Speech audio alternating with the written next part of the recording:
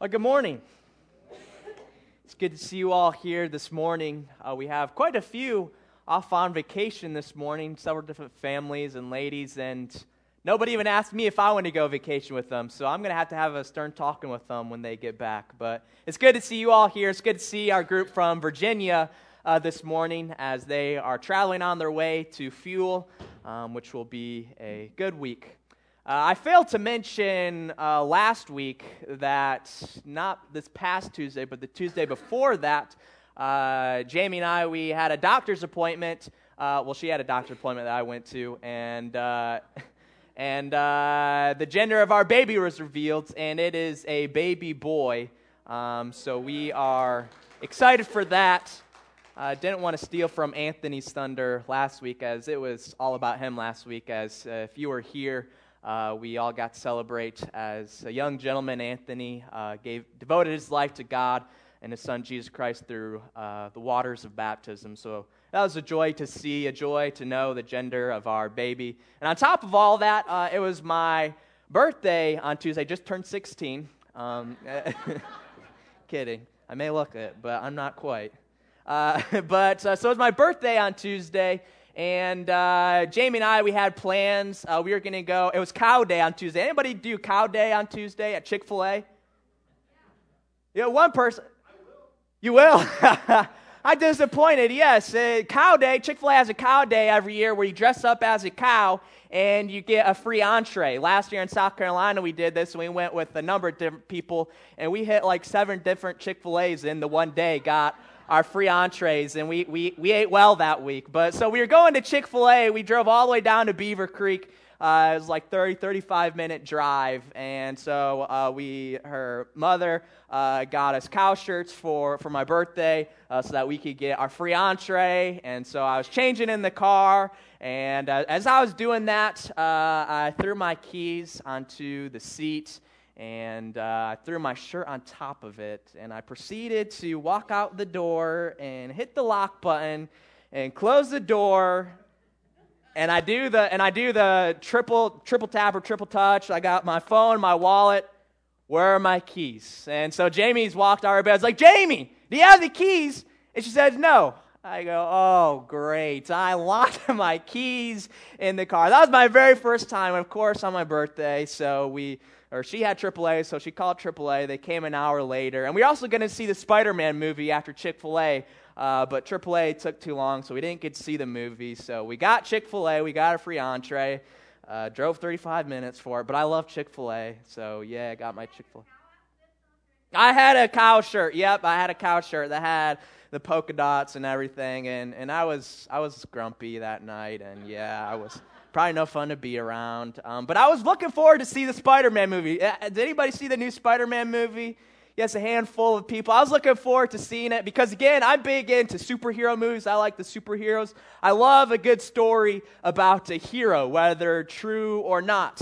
And studies show that America and really the world is really into the superhero genre. As we took a look at last week, how the new Marvel Avengers Endgame broke 36 box office records. That tripled the previous record. And so it was a huge deal. People are loving the superhero genre. And so last week, we started a series entitled Heroes of Our Faith. And so we're going to continue that this morning and talking about Heroes of Our Faith, because we turn to the movies and comics and stuff to read about or watch these movies about these awesome superheroes, which are just pretend. But God's Word is filled with heroes of our faith. It is absolutely filled with heroes of our faith, that some of the superheroes that we just fantasize about, they can't do half the stuff that the heroes in our Bible, real people who lived thousands of years ago, did.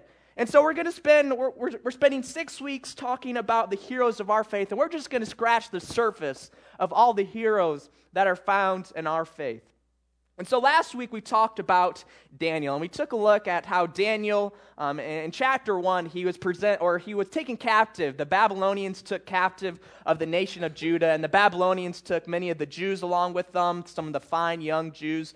And Daniel being one of them, he was sent to Babylon, like 1,000 miles away from his home. And they're all presented the king's food, like the best of the best food. But Daniel didn't want it to defile himself with the king's food and the king's drink, which suggests that it went contrary to the dietary laws that they had. And so all the other peers around Daniel were eating the king's food and drinking the king's drink, the best of the best. But Daniel didn't want to defile his body. Daniel didn't fall into the peer pressure around him. Daniel did not compromise his standards no matter what was presented his way. And then we took a look in chapter 6, probably a story that many of us are familiar with, Daniel in the den of lions, and how Daniel's life was on the line. His life was on the line of whether or not he's going to pray and petition to his God. But he didn't even let the threat of his life compromise his standards of seeking God diligently. And so we saw last week the excellent example of Daniel and how no matter what came his way, he was not willing to compromise his standards of pleasing and seeking the Lord with all of his ways. And we can learn from that, and we can draw from that. And so today, the hero that we're talking about is the hero of Paul. We just started in our Sunday school class, we started reading from the book or the letter of Colossians, who was written by Paul.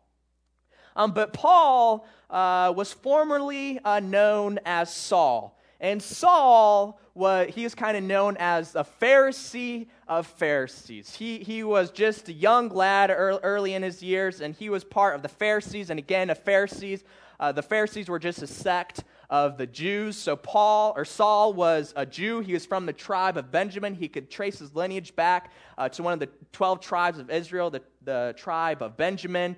And he was just a young Pharisee working his way up the ranks. He was considered a Pharisee of Pharisees. And so we have to remember the Jews too, if we put ourselves in their shoes and their perspective, the Jews, they were waiting for the Messiah to come for thousands and thousands of years. We can go all the way back to Genesis chapter 3, verse 15, the first reference of the Messiah or the Savior that was to come. All the way back from the very beginning of Scripture, we see that the Jews, the people of God, they were seeking the Messiah to come. They were waiting for the Savior of the world. And with that came a lot of false messiahs. We talked about this before.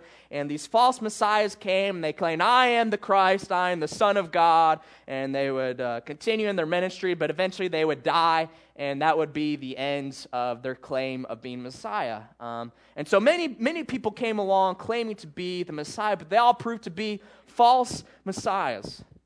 And so one day, this man Jesus comes along, Jesus of Nazareth, and Jesus comes along and he's talking to these Jews and he's saying, I am the Son of God. I am the Christ. I am the Messiah. I am the man whom your people have been seeking for thousands and thousands of years. And so as you can imagine, there was a lot of backlash. There were a lot of people who did not believe Jesus was indeed the Christ, the Son of God, even though God himself in Matthew 3:17 stated that Jesus was indeed the Son of God. But many people didn't choose to believe that Jesus indeed was the Son of God, that he was the Christ, that he was the Messiah, he was the anointed one, the chosen one. And so the Jews, they were not happy with this. They viewed Jesus as their enemy because they saw a guy claiming to be their Messiah, their Savior of the world, when they didn't really think that he was. So we all know the story of Jesus dying on the cross. The Jews put Jesus to death on the cross. And so they were riled up about Jesus, but Jesus, he accumulated a lot of followers. A lot of people went on this Jesus movement, these people who followed Jesus Christ as their Lord and Savior. And this movement was becoming more and more popular. And so here are the Jews, a lot of the Jews not thinking that Jesus Christ was the Messiah, the Christ, and they see that there's becoming a big movement. More and more people are claiming that Jesus is indeed the Christ. So they have to do something about it. And so what do?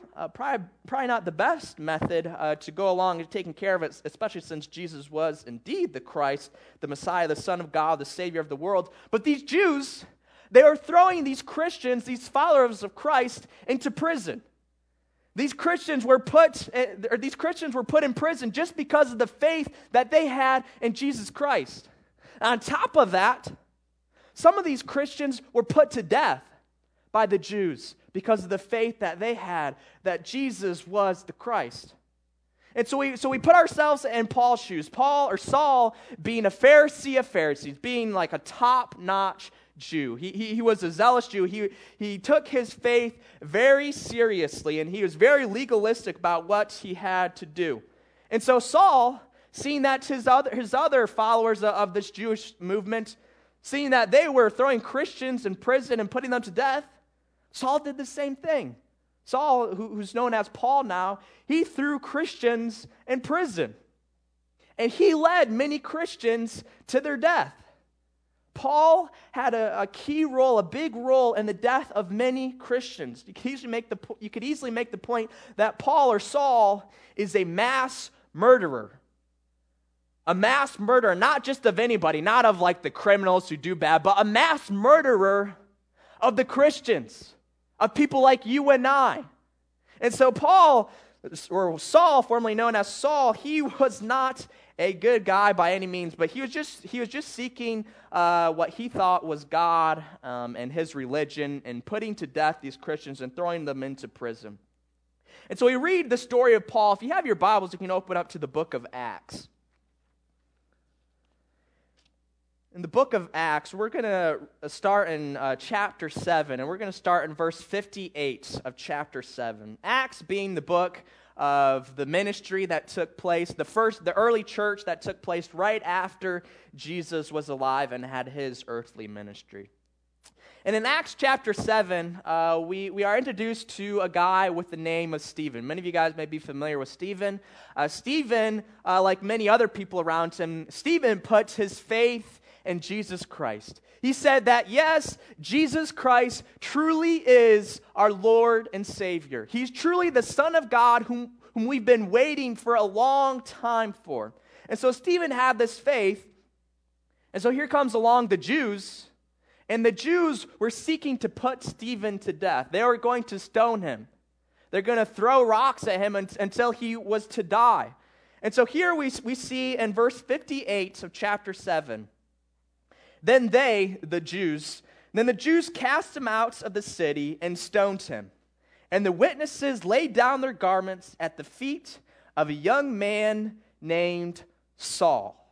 And as they were stoning Stephen, he called out, "Lord Jesus, receive my spirit." And falling to his knees, he cried out with a loud voice, "Lord, do not hold this sin against them." And when he had said this, he fell asleep. Or as we know, asleep is a euphemism for death in the scriptures. And so here we see that Saul was found at the stoning of the martyr Stephen. Saul condoned and approved the behavior of the Jews who stoned Stephen to death. The audacity as Stephen was praying, he said, "Lord, do not hold this sin against them." Stephen having forgiveness for the people who were stoning him to death. And Saul was there for all of it. He condoned their behavior. He approved their behavior. He encouraged their behavior of stoning Stephen, a wonderful man of God who was seeking God and his son, Jesus Christ. And we continue in chapter 8, and Saul approved of his execution. And there arose on that day a great persecution against the church in Jerusalem. And they were all scattered throughout the regions of Judea and Samaria, except the apostles. Devout men buried Stephen and made great lamentation over him. But Saul was ravaging the church and entering house after house. He dragged off men and women and committed them to prison. So here we are in Jerusalem, like the center of the Jews, the capital for the Jews. And here Paul or Saul is persecuting these Christians to go along with many other Jews. And these Christians, they scatter throughout the land because it's no longer safe for the Christians to remain in Jerusalem because of the severe persecution of the Jews towards the Christians. And the writer of Acts, Luke, uses language in verse 3 that says, Saul was ravaging the church. He was entering house after house. He was barging, knocking down doors, house after house, to throw these Christians into prison. Saul was not a guy you'd want to hang around with if you were a Christian. He was a scary man if you were a Christian, as he severely persecuted these Christians. And Saul, later on, Paul considered himself the chief sinner, like the greatest sinner. And again, we took a look at that verse a couple of weeks ago as well. He considered himself the chief sinner, like the worst sinner that this world has ever seen. He considered himself that because of the persecution he committed against the Christians and throwing them into prison and committing them to death. And so we continue in the story. Chapter 8 is really about a different man named Philip who was preaching and teaching. And so we continue in chapter 9, continue the story of Saul. So chapter 9, we'll start in verse 1. And it says, "But Saul, still breathing threats and murder against the disciples of the Lord, went to the high priest and asked him for letters to the synagogues at Damascus, so that if he found any belonging to the way, men or women, he might bring them bound to Jerusalem." So here's Saul. He's still breathing threats towards these Christians. It mentions the way. That's just another way how they refer to the Christians in their early movement. And so he was looking for people belonging to the way, or basically belonging to Jesus Christ, these Christians. And so he was in Jerusalem where a lot of Christians gathered, but they all scattered because of the severe persecutions. And so Saul went to some of the chief priests. He says, "Give me a list of the synagogues in Damascus, a city about 100 miles to the north, so that I can hunt down any Christians." He was that on fire to persecute these Christians and to put them to death or throw them into prison. He was willing to travel 100 miles. He asked the chief priest to give him a list of all the names of the synagogue so that he could go hunt down these Christians and persecute them. And so we continue the story in verse 3. "Now as he went on his way, he approached Damascus." And so again, on his way to persecute these Christians. He approached Damascus, and suddenly a light from heaven shone around him. And falling to the ground, he heard a voice saying to him, "Saul, Saul, why are you persecuting me?" And he said, "Who are you, Lord?" And he said, "I am Jesus whom you are persecuting. But rise and enter the city, and you'll be told what you are to do." The men who were traveling with him stood speechless, hearing the voice but seeing no one. Saul rose from the ground, and although his eyes were open, he saw nothing. So they led him by the hand and brought him into Damascus. And for 3 days he was without sight and neither ate nor drank. And so here Saul was on his way to the city of Damascus, seeking to throw these Christians into prison and put some of them to death. And on his way, on his journey, on this road to Damascus, he encounters a bright light. And he hears someone say, "Saul, Saul, why are you persecuting me?" And Saul responds, "Who are you, Lord?" He's not confessing this man who is talking to him as the Lord or as the Christ, but he's just saying Lord as a matter of respect. And he says, "Who are you, Lord?" or "Who are you, sir?" And he said, Jesus replied, "I am Jesus whom you are persecuting. But rise and enter the city, and you'll be told what you are to do." And so Saul, on his way to persecute the Christians, fire in his heart, anger towards these Christians, and on his way, a bright light was shone upon him, and he sees the Lord Jesus, and Jesus says, "Why are you persecuting me?" And Jesus tells him to go on his way. He says, "I'm the one that you are persecuting." And so Saul, he was blinded by the light, and so his companions that were with him there to persecute the Christians, they guided Saul to the city of Damascus. And Saul went 3 days without any sight, and he didn't eat or drink. Now I imagine Saul probably had no idea that he was, as we're going to see, he was about to gain his sight. He probably thought that he was going to be blind for the rest of his life. And so we continue the story in verse 10. Chapter 9. "Now there was a disciple at Damascus named Ananias. The Lord said to him in a vision, 'Ananias.' And he said, 'Here I am, Lord.' And the Lord said to him, 'Rise and go to the street called Straight.'" All right, I got to stop there. Who was the clever one that called a street straight? I mean, they say when you read through the scriptures again, you pick out something new, and I hadn't noticed this before, but who was the clever mind, the bright mind that named a street called Straight? Very, very clever one. That they couldn't call a street called Straight in South Carolina, as there's no such thing as straight street in South Carolina. Each street would be called crooked or curved or not straight, if that's how they define them in South Carolina. But anyways, Jesus tells Ananias to rise and go to the street called Straight, and at the house of Judas look for a man of Tarsus named Saul. For behold, he is praying, and he has seen in a vision a man named Ananias come in and lay his hands on him so that he might regain his sight. But Ananias answered, Lord, I have heard from many about this man, how much evil he has done to your saints at Jerusalem. And here he has authority from the chief priest to bind all who call on your name. But the Lord said to him, Go, for he is a chosen instrument of mine to carry my name before the Gentiles and kings and the children of Israel. For I will show him how much he must suffer for the sake of my name. So here there was the disciple named Ananias, someone who was seeking God and who had faith in Jesus Christ. And so Jesus tells Ananias, he says, go to this man Saul and recover his sight. Go lay your hands on him so that he can see again and regain his sight. And Ananias' response is, Lord, haven't you heard anything about this guy? Don't you know that he is the evil man who is persecuting your Jews, or persecuting your Christians, your followers in Jerusalem? I mean, word spread out so much about how evil Saul was that this random disciple, Ananias, knew who Saul was and all the evil that he had committed against the church of God, against the church of Christ. And so Ananias, he had hesitancy at first, but Christ assured him, he said, go, for he is a chosen instrument of mine. And so we continue in verse 17. So Ananias departed and entered the house, and laying his hands on him, he said, Brother Saul, the Lord Jesus, who appeared to you on the road by which you came, has sent me so that you may regain your sight and be filled with the Holy Spirit. And immediately something like scales fell from his eyes, and he regained his sight. Then he rose and was baptized, and taking food he was strengthened. For some days he was with the disciples at Damascus.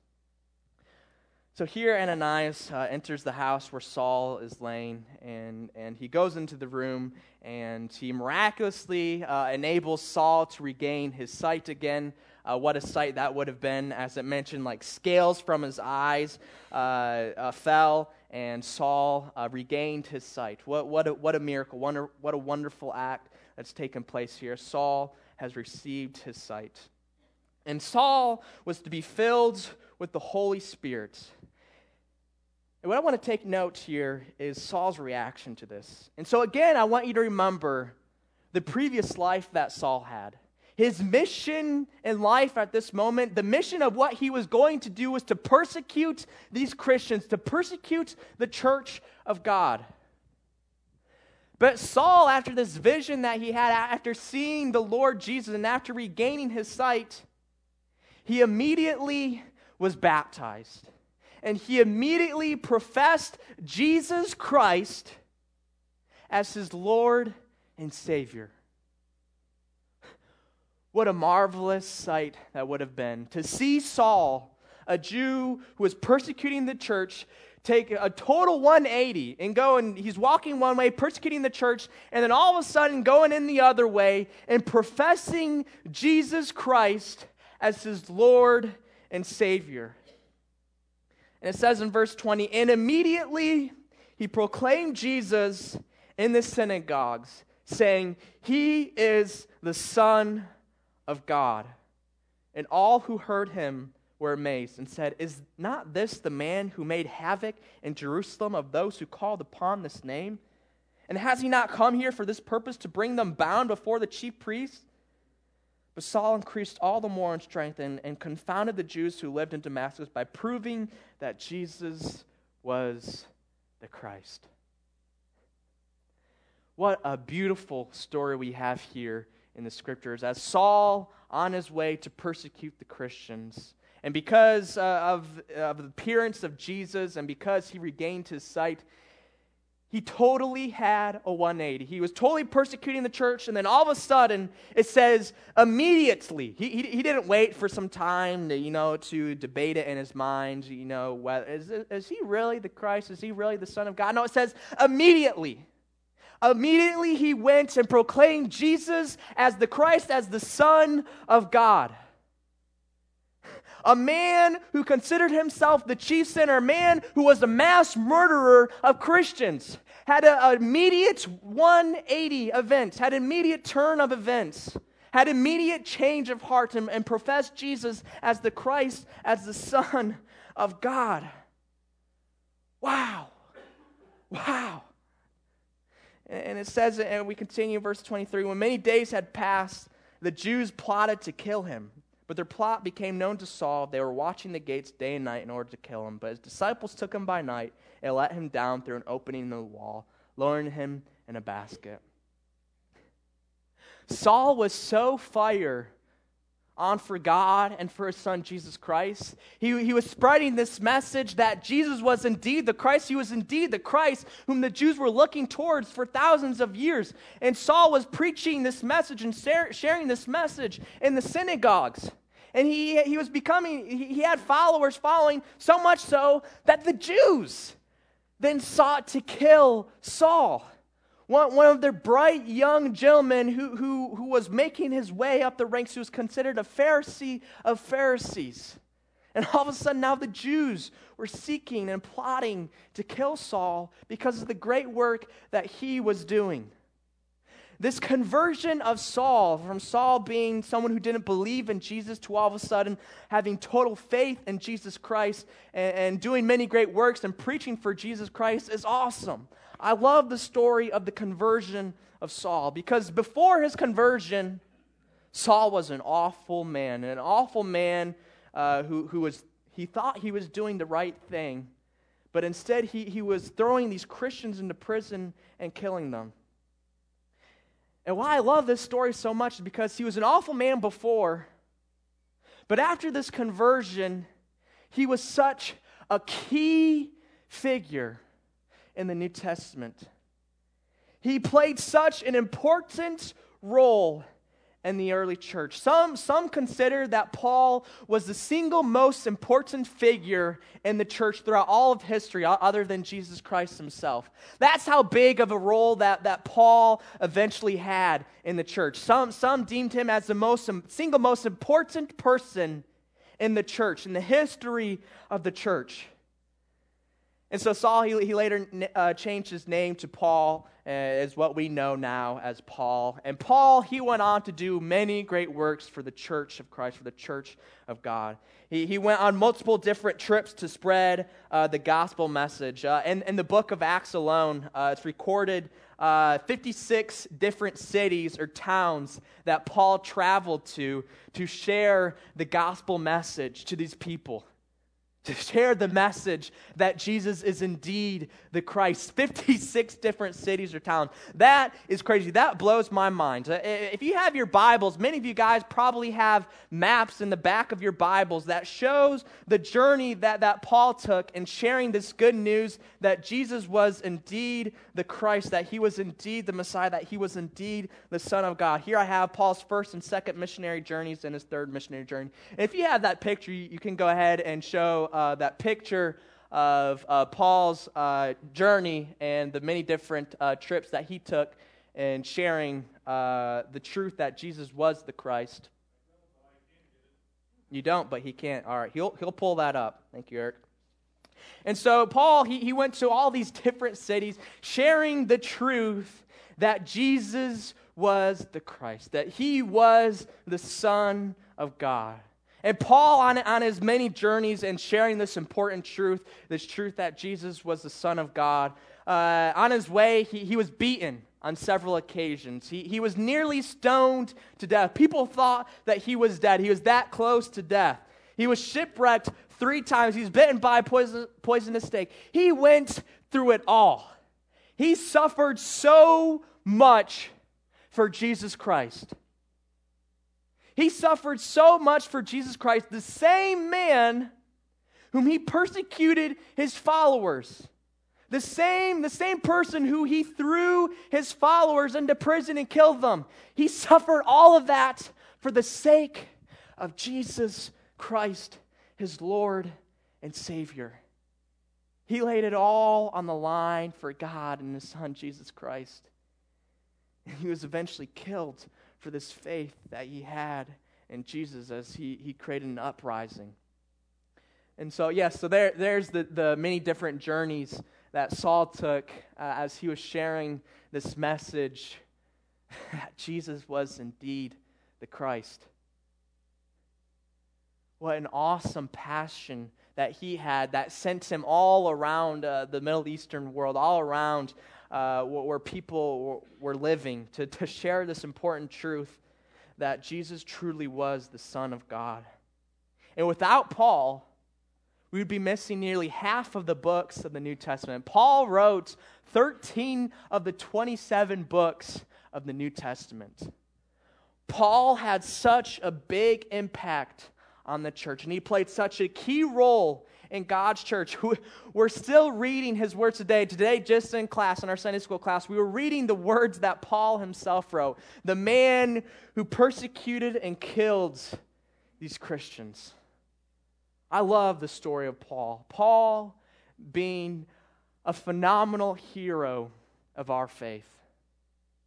As a man who lived an awful life, he had a conversion, and he totally turned his life around for God and his Son, Jesus Christ. And so this morning, I want to draw 3 lessons from the life of Paul. One is sometimes you got to hit rock bottom.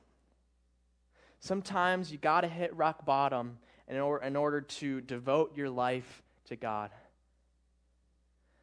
Saul here, again, someone who persecuted the church. He was on his way to persecute the church, and he was blinded by this light. Saul, he probably thought that he was never going to receive his sight again. All of a sudden, one day, he just lost his sight.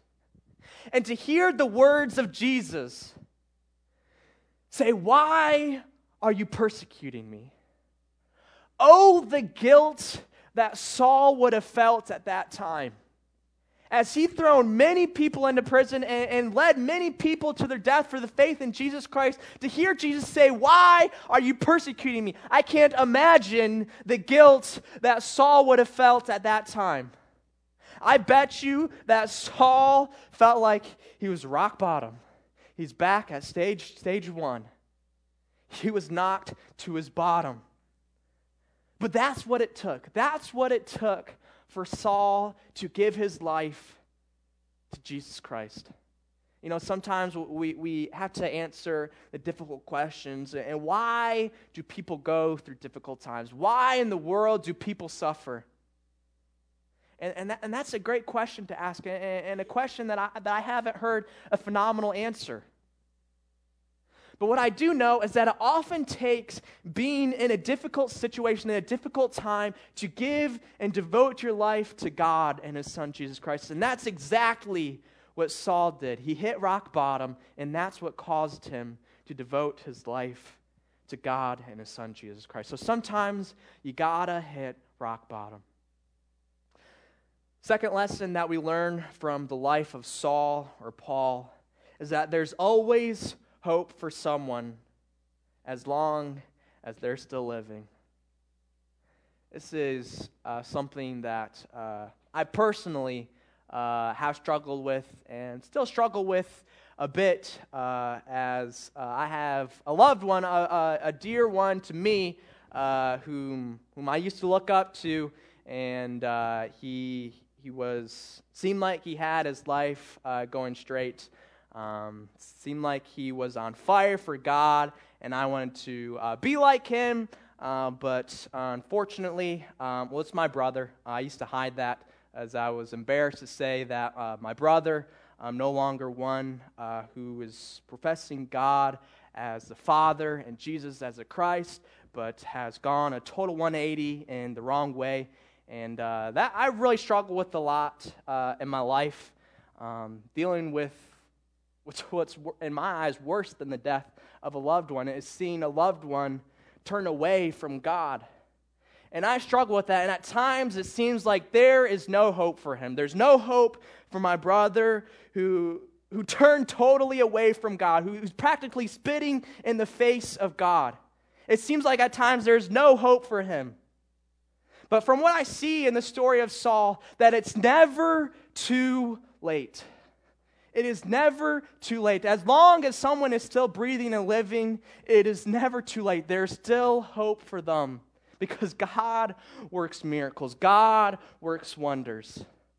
And that's a lesson that a lot of us probably need to hear this morning, as it's never too late for some of your loved ones to devote their life to God. As we see the story of Saul, Saul considered himself the chief sinner, the worst person, the worst sinner he considered himself.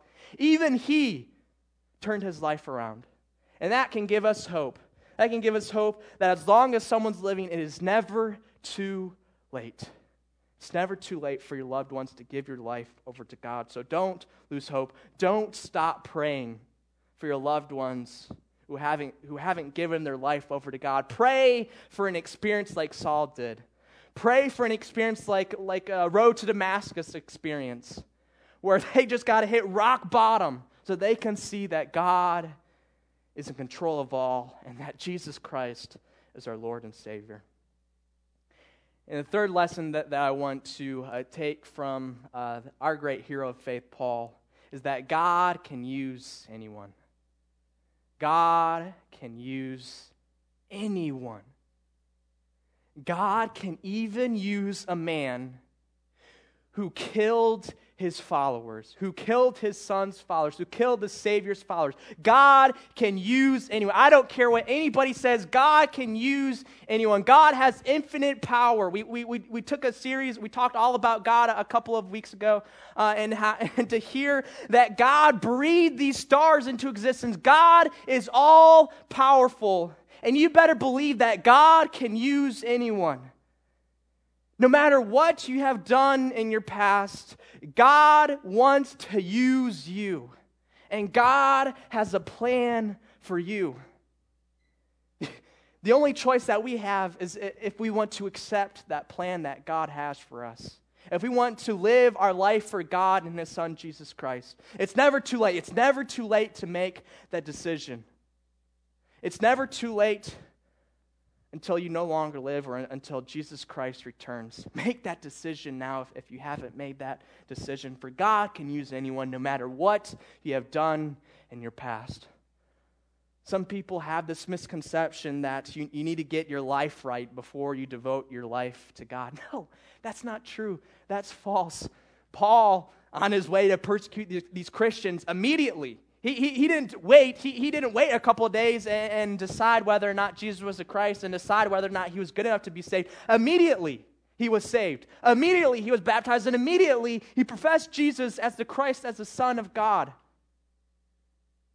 And God can use anyone, and that includes you. That includes your family. That includes your friends. That includes your coworkers, your boss, whomever it may be. God can use anyone. God can use you. 3 awesome lessons we learn from the life of Paul, from the great hero of our faith. That sometimes you got to hit rock bottom.